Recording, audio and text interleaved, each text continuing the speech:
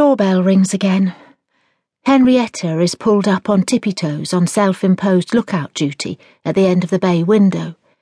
With her tiny frame, sandy hair and lemon skinny jeans, she looks like an unusually perky pastel-coloured meerkat. "It's them." "Well, answer the door then." She shakes her head. "You're kidding." She's leapt up from the room every time the doorbell has rung in the last hour. The party guests who weren't an hour and a half late have been forbidden from touching the buffet until the guest of honour arrives, and now she won't answer the door. I look at her again. She's peering out from under her fringe, and she's actually blushing. I didn't honestly think women blushed anymore. I thought it was phased out along with chastity belts and not having the vote. "Well, is someone going to answer the door?" Our standoff is interrupted by Danny Peters, my boss by day and drinking partner by night. The doorbell rings again. Danny points at me. "It's your house." "But it's not my party," I complain. "Henrietta organised it." Even to myself, I sound like a toddler. Danny shakes his head, and I trundle into the hallway, while Henry hides in the living room, fussing over her vol au vents. I take an unhealthy swig of wine to lubricate my social graces, and open the door.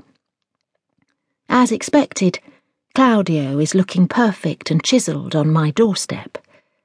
A year tour guiding in Italy obviously agreed with him. He's tanned and toned and smiling. If I was 5 years younger... Well, actually, I still wouldn't go for him. He's a little too put together for my tastes. Also, as expected, Benedict is lurking in his shadow, apparently forgetting that you're supposed to do smiling and eye contact when you arrive at a party. Apart from their height, it's hard to believe they're brothers. Claudio got all the Italian colouring and sophistication of their parents' ancestral land.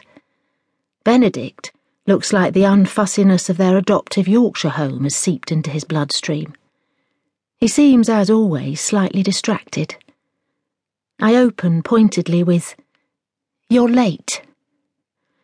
It was his fault. Ben gestures at his little brother, who shakes his head. "Well, if you told me you weren't going to drive, you could have driven." Claudio opens his mouth to respond, but doesn't actually get the words out, because I grab him in a vigorous bear hug. I suspect I've reignited an argument that only finished when they arrived at the door.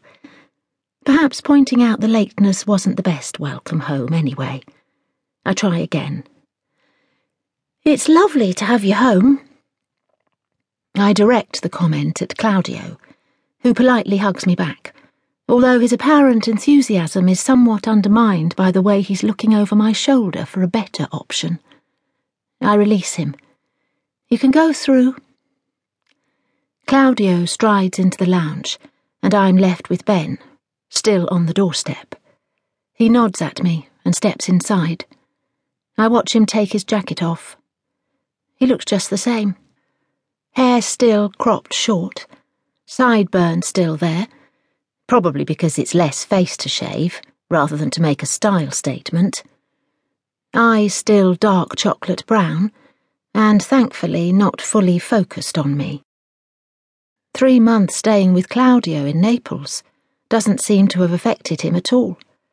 You'd think he'd be tanned, or have got fat on pizza and gelato. He could at least have had the good manners to get fat. I don't know why I thought he'd be any different. Every time I see him, I peer for some sign of age or of the ravages of loss and broken dreams, or something, but he looks the same. I swallow. I probably ought to make conversation. "Did you enjoy Venice?" He frowns. "We were in Naples." "Oh, were you?" I know he was. We head through into the party. I can see Claudio standing with Henrietta by the window. Everyone else seems to be attacking the buffet like they've just come off hunger strike, rather than simply...